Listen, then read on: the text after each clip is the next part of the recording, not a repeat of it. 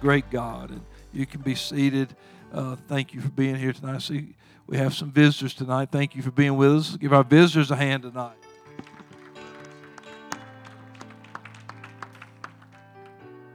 And let's just, like I say, continue to pray for those that that are sick, that they'll get better and get back to the house of the Lord.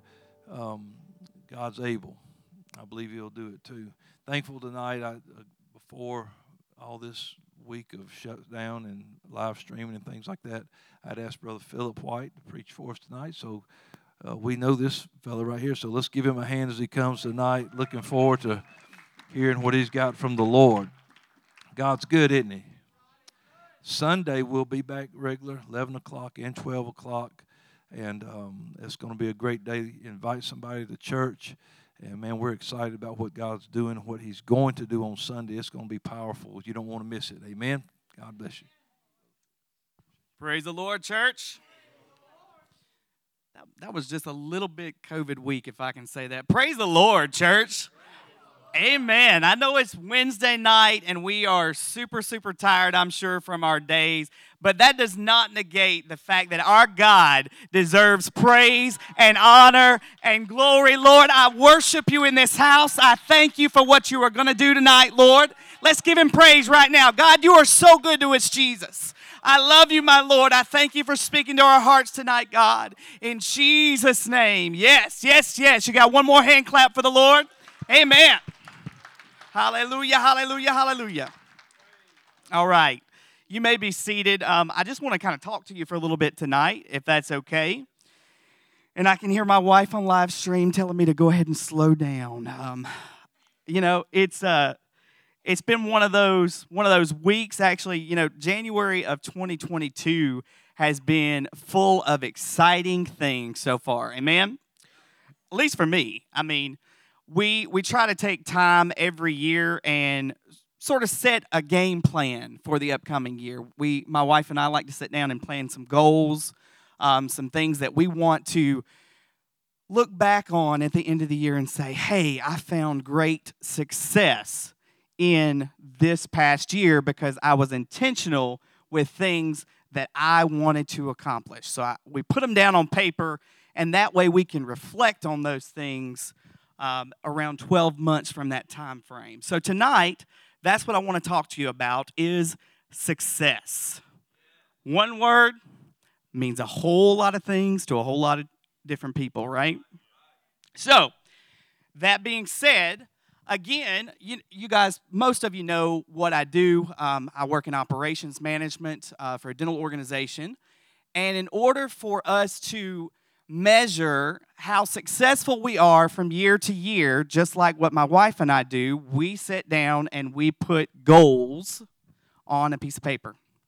And we say, okay, we want these goals to be something that are specific to our organization or to our industry. We want them to be measurable. We want it to be something that is attainable, something that is relevant, and something that is time-bound. They're called SMART goals. A lot of industries use those, and we do the same thing. Once I put together my SMART goals, I have a plan for my success. Okay? So, as I was doing some research for this particular topic, I came across a website I'd totally forgotten about. I'd heard about them in the early years of my corporate success, if I can say it like that. I did not start in the same industry that I'm in now. I actually started in food service many, many years ago. But it's called Successories.com. It started as a mail order business featuring beautiful posters and plaques that had success-oriented themes. A lot of you have seen, I think we used to do it on projector back in the early 90s, but there used to be a frog stuck in like a pelican's throat, and the frog's arms are coming out from inside the pelican's mouth and holding on to his throat, and it says, "Never give up," as this poor frog is being swallowed. Many of you have seen that. It used to be part of a lot of Sunday school curriculum way back when. A lot of stories surrounding that one. But for many years, this particular company, Successories, was very successful because they provided every kind of stationery. They had knickknacks, they had posters and gadgets. They had all of these awe-inspiring messages of success printed on their merchandise. One of their more popular items was a poster that said, "Attitude is a little thing that makes a big difference." The speed of the leader determines the rate of the pack. And success is a journey, not a destination. So there's this great demand for these products because the need to succeed or to reach goals, to feel a sense of accomplishment, is basic to every person. Everybody wants to feel like what they do with their time and their effort and their energy is validated, and therefore they are successful. Even Paul the apostle was eager to succeed in evangelizing in places where no one had ever gone before. In Romans 15:20 it says, "And thus I aspire to preach the gospel, not where Christ was already named, so that I would not build on another man's foundation." He wanted to have success. And so, to desire success is natural and good. How we as Christians obtain it is another matter. You see, the world has its own measures of success. Like all good things, success can become an occasion of sin, a way to cause us to stumble in our walk of faith with the Lord. If we are not careful, the striving for success can lead us to sin, and I want to talk to you about a few ways that that can happen. We can make success our God.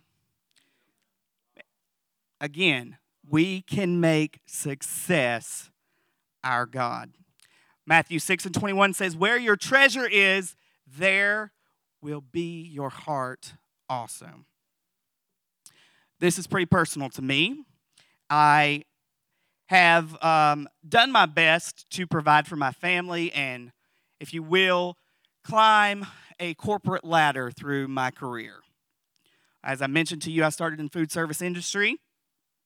I started actually taking orders in a Zaxby's drive-through many years ago. I'm sitting there thinking about it tonight. I can't believe it's been 22 years ago. And so, yeah, I know I'm that old, right? Whew. But I think about that, and I think, God has blessed me and allowed me to walk through every door that He's opened, but it took me putting in the work in order to make that change in my life, right? So when we think about where our treasure is, there our heart will be also, and the context of how this can become a sin, we need to think about what we value most will be what we worship and what we serve. And succeeding in what our life is about, succeeding in our job or succeeding in our hobbies or succeeding in winning at whatever, then our emotions are tied to our success. Our time is tied to our success. Our energy is tied to our success. And I thought of a story I'd heard about many years ago that said there was an elder in the church who took it upon himself to go and reach out to one of the saints that normally would come, and that particular saint hadn't been there in many years. So the elder reached out to him, and he developed this relationship with him, and he pulled him kind of back into the flock, and he was very happy at the growth that he saw in this particular individual. Well, the guy started, making a little bit more money and getting a little more opportunity, and all of a sudden, where he was very faithful to the house of God, he started slipping a little bit again, and he got to where he just wasn't coming at all anymore. And so because that particular elder had taken an interest in this individual, he went over to his house one day, and he stood on the front door or front porch, and he knocked, and finally the gentleman came to the door, and he said, "Hey, I miss you. I've been wondering what's going on with you. Can you tell me are you sick? Is there something I can help you with? We've really been missing you at church. I miss our interactions. And to his dismay, this particular gentleman spoke to him and said, I've been devoting all of my time to my schoolwork. You see, I got this new job and they promised me an opportunity if I would get this next degree that I could make a little bit more money and I could be a little bit more successful. And so all of my spare time has been devoted to that. And then on top of that, I've been coaching my son's little league team. And man, we're just about ready to take on the little playoffs. And I want him to be successful. And so that's really all of my spare time has either been in school or doing this coach. I don't have time to come to church anymore. He was making the success of the world his God. What he was devoting his time to became his God. The second thing is we can make success our standard. Because I want to work all the time, or I want to study all the time, or I expect myself to perform at 110 or 15%, I'm going to expect the same thing from you. This is a more subtle trap, but it's an easy one to fall into. We have our own measure of success, and when that becomes so important to us, we start comparing ourselves amongst ourselves. As Christian, James tells us not to make distinctions between men. As he puts it in his epistle, giving the rich man a favored position and a place in the church and treating the poor man with contempt. That's James 1 and 1 through 4. The danger and sin here, according to James, is to judge the value and worthiness of a person based on how they have succeeded in life. Yet Jesus said life is more than food or clothing. That's Matthew 6:25. There is more to a person than what they eat or what they wear, yet some will judge others simply by their appearance of success rather than what is in the heart. Therein lies the sin of insincerity and selfishness caused by our false notion that a successful person is more worthy of our time and of our love than one who is not. Mickey Dolson, a member of the band The Monkees, back from the 70s, said that when he was famous and successful, everybody wanted to give him stuff for free. Yet after his fame and much of his wealth was gone, when he actually needed help, no one would give him the time of day. Jesus died for us all.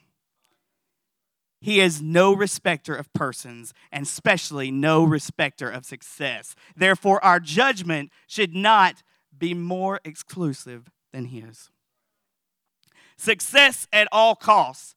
There are two strategies for success in the world.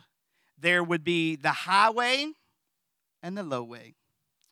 The highway says this is represented and encouraged by companies like Successories.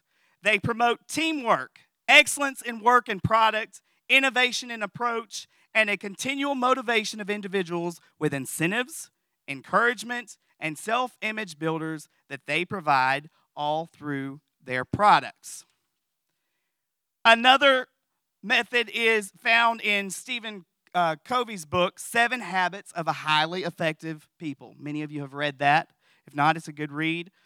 In this book, he stresses character and says that the development of one's character is the key to effective and successful living. It's not what you do, it's who you are. But then there's the low way to success. This way says, do whatever it takes to get ahead. The low way's philosophy is that the end justifies the means. Cheat, lie, compromise yourself and your values, but just make sure you win.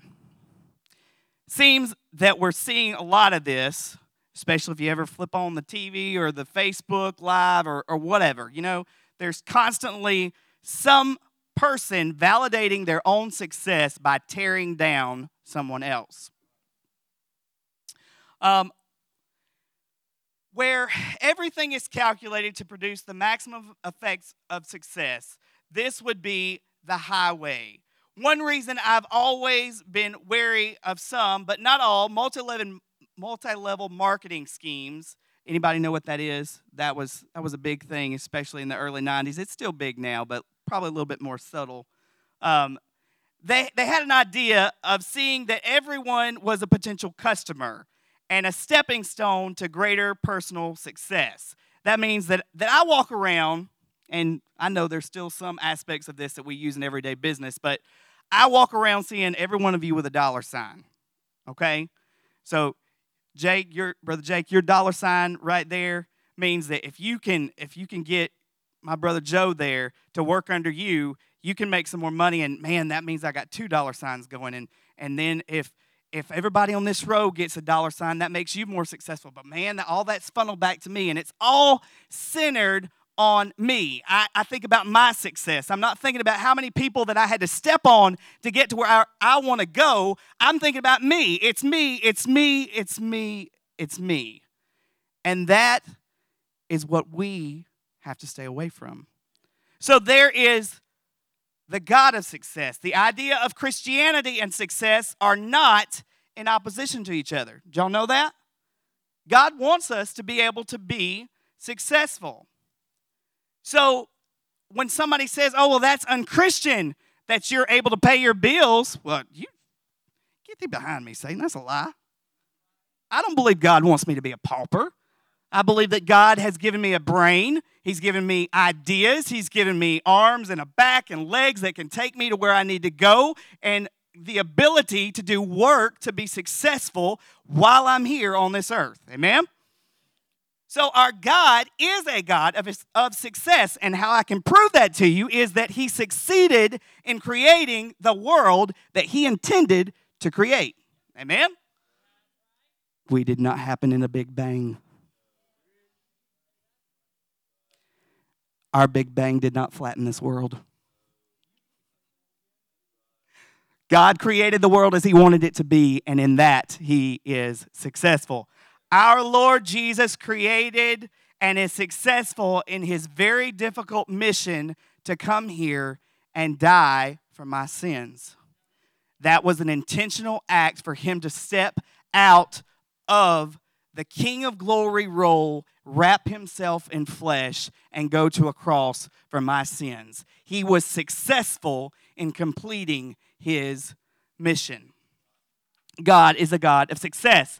The apostles succeeded in spreading the gospel and establishing the church through the Roman Empire against tremendous odds. Y'all want to hear something crazy? Go back and read about all the adversities that the apostles went through dealing with those Romans. Man, it is crazy. But they were successful because guess what? We're in 2022 and there is a church. There is a church down the street. There's a church in another state. There's a church in another country. There is a church around the world because God is a God of success. When He gives us the opportunity and an idea, He makes a way for us to be successful. Amen? The Bible, God's Word, has remained unchanged and unmoved and continues to save, encourage, teach, and correct every new generation of believers. The Bible is God's Word, and God's Word is successful.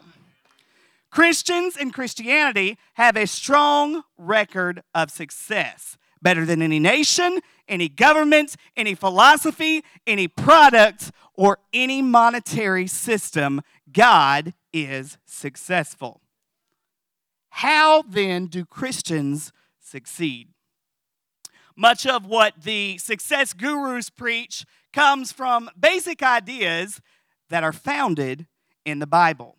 So you'll recognize many of these concepts. I just want to make sure that you realize that they are in fact from God and not from man. So here are 5 ways to succeed as a Christian. Y'all ready for this? Number 1, take a risk. Risk. Big, scary word, but that is a biblical thing for us to do. That's right. Thank you, Pastor. If you didn't step out of the boat, we'd have no parable. Who was that, Pastor? Peter. He took that risk. Guess what, y'all? It takes faith to take a risk. There is no faith without risk. Faith is all about taking the step, not knowing if that step will lead you to where you want to go or not. Noah risked his reputation in building a boat in the desert. Rain did not exist. People talked about him. He took a risk. Abram risked his family in leaving for an unknown land. Moses risked his freedom in going before the Pharaoh. David risked his life fighting Goliath. Think there was no risk there? Man, this guy's 11, 12, 13, 27 foot tall, however tall he was. David's this ruddy boy, he's a shepherd boy. And he's going to say, okay, God, I'm going to do what you tell me to do. Now, where's the stream? And I've got to fight him with what? Whew. Got to take a risk. God, I trust you as I take this risk. The apostles risked everything they ever had, they ever wanted to have, all the relationships, just to follow Jesus. There's a recent survey given to men over the age of 90 years old. And in this survey, they asked them a lot of different questions, but one that specifically stood out to me was, if you could go back and you could do anything differently, what would you do? The answer was, they would have risked more. They would have taken a chance. They can look back and they see, man, if I'd have made that investment, man, if I'd have went out and knocked that door that day, I could have met this person. Or, man, how did I miss that boat? They would have taken a risk. The Bible doesn't say to take foolish risks or sinful risks, but in order to get somewhere or something, we always have to take a risk. One of the successory posters says, you cannot discover new oceans unless you are willing to lose sight of the shore. So first, we got to take a risk. Second, we've got to take responsibility. That is a foreign word. It is a big word. It is a word Kaylin and I are working very hard to instill in Abigail. Take responsibility. No one has ever succeeded on someone else's hard work. You may think you have, but you truly haven't. Success in any endeavor requires that a person take the responsibility for failure or success. No one succeeds by accident. Sure, there's people who, man, they just hit that right number and they got that lottery. They got that pick six or they got the mega ball or whatever it is. Or somebody Ed McMahon knocked at their door one day and said, you have won a check. And hopefully not many of y'all know who Ed McMahon is, but anyway, he brought a check to some people at some point. So there's going to be those one-off people. They won the lottery, they won Publishers Clearinghouse, or maybe, somebody did work really hard all their life and just willed that to them. And that's great. But when you look at the number of people who have wealth in one of those ways, compared to the rest of the world, that's a very, very small number. So it truly does take work in order to get to where you want to go. Paul said in 1 Corinthians 15 and 10, I labored even more than all of them. He was explaining his response to God's grace and how it motivated him to work very hard in order to succeed in accomplishing all that he did in mission work. He knew where he was going, and his gains were not by accident. It's an old story, but true. No pain, no gain. All the guys in the room, some of the girls, if you have ever worked out, you know, I'm not the same guy I was about 4 years ago. I don't have the same arms. I don't have the same legs. My cookies have gotten to me. That's a weak spot for me, chocolate chip cookies. Man, I can eat them by the dozen. But if I want my physical body to get back to where I feel like, at least, my wife, thank you for watching, honey, thinks it is most attractive, I've got to put in the work. That means I have to go and lift more than my body wants to lift. That means that I have to rip the muscle, not getting ripped, but actually rip the muscle. That's how it grows. It's going to be painful. It takes effort. It's got to be something I'm committed to in order to see the success of my endeavors. I've got to make it a habit. I've got to get out of bed every day and push back the plate. I can't have Pillsbury or Toll House or whatever your favorite is. Can't have Annabeth's cookies. But it takes pain to get me to where I want to go. In order for me to be successful, I must labor. My success is my responsibility. If I achieve it, I will rejoice and give thanks. If I fail, I will blame no one but myself. Unless it's my responsibility, I will never be successful. So I have to risk, and I have to take responsibility. Number 3, I have to expect opposition. The reason that so many people fail is because they quit the movement at the moment that there is opposition or difficulty. Just like with that sentence, I could walk away right now because I had opposition in pronouncing that word. I could allow myself to be defeated, but I will not.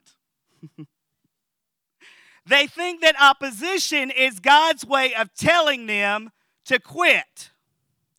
Now, I believe in fleecing the Lord, and I know my pastor does. I believe in praying prayers that God will shut doors that we should not walk through. However, I think when it came to there being some spies for the Israelites, that they were going to come across some opposition with those giants in that promised land, right? That doesn't mean that the promised land was not there for their taking. It just means it wasn't going to be handed to them on a silver platter. We must expect opposition. With every opportunity, there comes opposition. That's why the mountaintop is up and not down. I didn't say that one has to like the opposition or the trouble or the trials. I said that if you wanted to be successful, you must expect it. That goes for business, that goes for marriage, that goes for ministry. In whatever you decide that you want to take on in life, expect the obstacles, expect the adversaries and the unexpected, because it will always go wrong. Paul wrote to the Corinthians about a great opportunity to bring the gospel to Asia Minor. But listen to how he described said opportunity. In 1 Corinthians 16 and 8, he said, "But I will tarry in Ephesus until Pentecost, for a great and effective door has opened to me, and there are many adversaries." When we know that there is going to be opposition, we can be calm, not discouraged, and ready to deal with it when it happens. Successful Christians understand that opposition is the simple part and the cost of obtaining success. An open door of opportunity is never without some form of obstacle. So we've got to take a risk. We've got to take responsibility, and we've got to expect that obstacles are going to come in our path. We must also be prepared to lose it all. You see, Job was able to bear under his great suffering because he was prepared to lose it all. In Job 1:21, he says, "And naked I came from my mother's womb, and naked shall I return there. The Lord gave, and the Lord has taken away. But blessed be the name of the Lord." If success is your God, your only game, and your one motivation in life, then you are in a bad bargaining position. You see, under these conditions, if you lose it all. This attitude can easily tempt you to sell your soul in order to be successful. When success is part of your life but not the focal point of your life, however, you have the opportunity and the strength to start over when defeated, and you have the ability to find peace and joy regardless of your rate of success. The fifth and final thing is we must depend on God. Of course, this is a key element that separates a Christian struggle for success with the rest of the world. For a Christian, success is simply another way of expressing what is at the center of his life, and that is to glorify God. This goal is perfectly reached through faith and obedience to Jesus Christ. Worldly success simply provides another avenue to honor the Lord. Education and skill, money, character, contacts, and hard work are all useful tools in obtaining success. But a Christian knows that his ultimate success depends solely upon God. And so he does his best, but depends on God for the outcome. King Solomon says in Proverbs 16:3, "Commit your works to the Lord, and your plans will be established." If your heart's desire is to please and honor God, He will delight in blessing your plans and give you the success that you strive for. And I'm going to close with this. My prayer is that every dream that you have be a godly one, and that it can be blessed according to God's will. We want you to be successful. I want you to be successful. But we must pursue the things of God in order to find true success.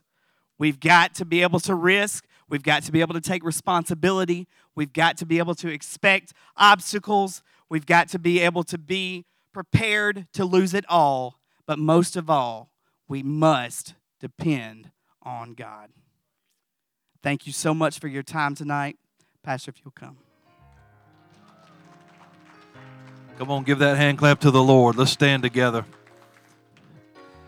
I was thinking of just so many different scriptures while he was going through that, and there's a scripture, and I can't remember right where it's at, but I think about it often, and it says that the man that fears the Lord shall come forth of them all.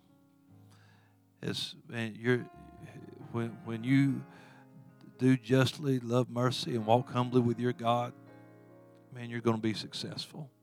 If the one writer said, the whole duty of man is to fear God and keep the commandments. You're going to be successful. Seek ye first the kingdom of God. All these things will be added to you.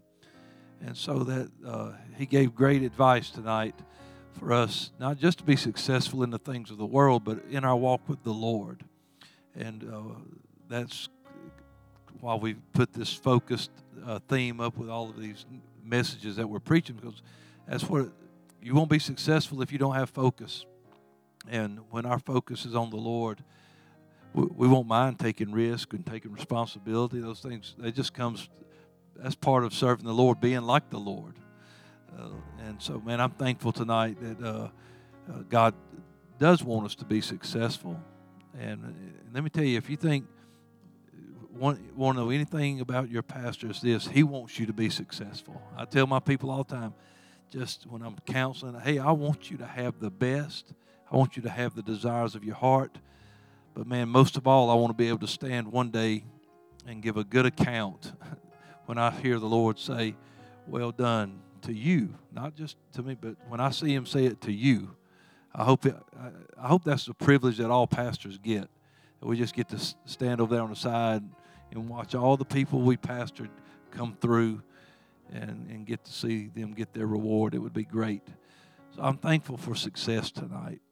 That's God wants you to be successful. Praise the Lord. So while she's playing tonight, if you'd like to, come find a place tonight. Just pray for a few moments. Ask God to help you with your success. Lord, help me to take a risk. Maybe there's been something God's laying on your heart, but you're just a little bit timid about stepping out of that boat. But tonight, maybe you'll just go ahead and put that water under your feet and do what God wants you to do. God wants you to be successful.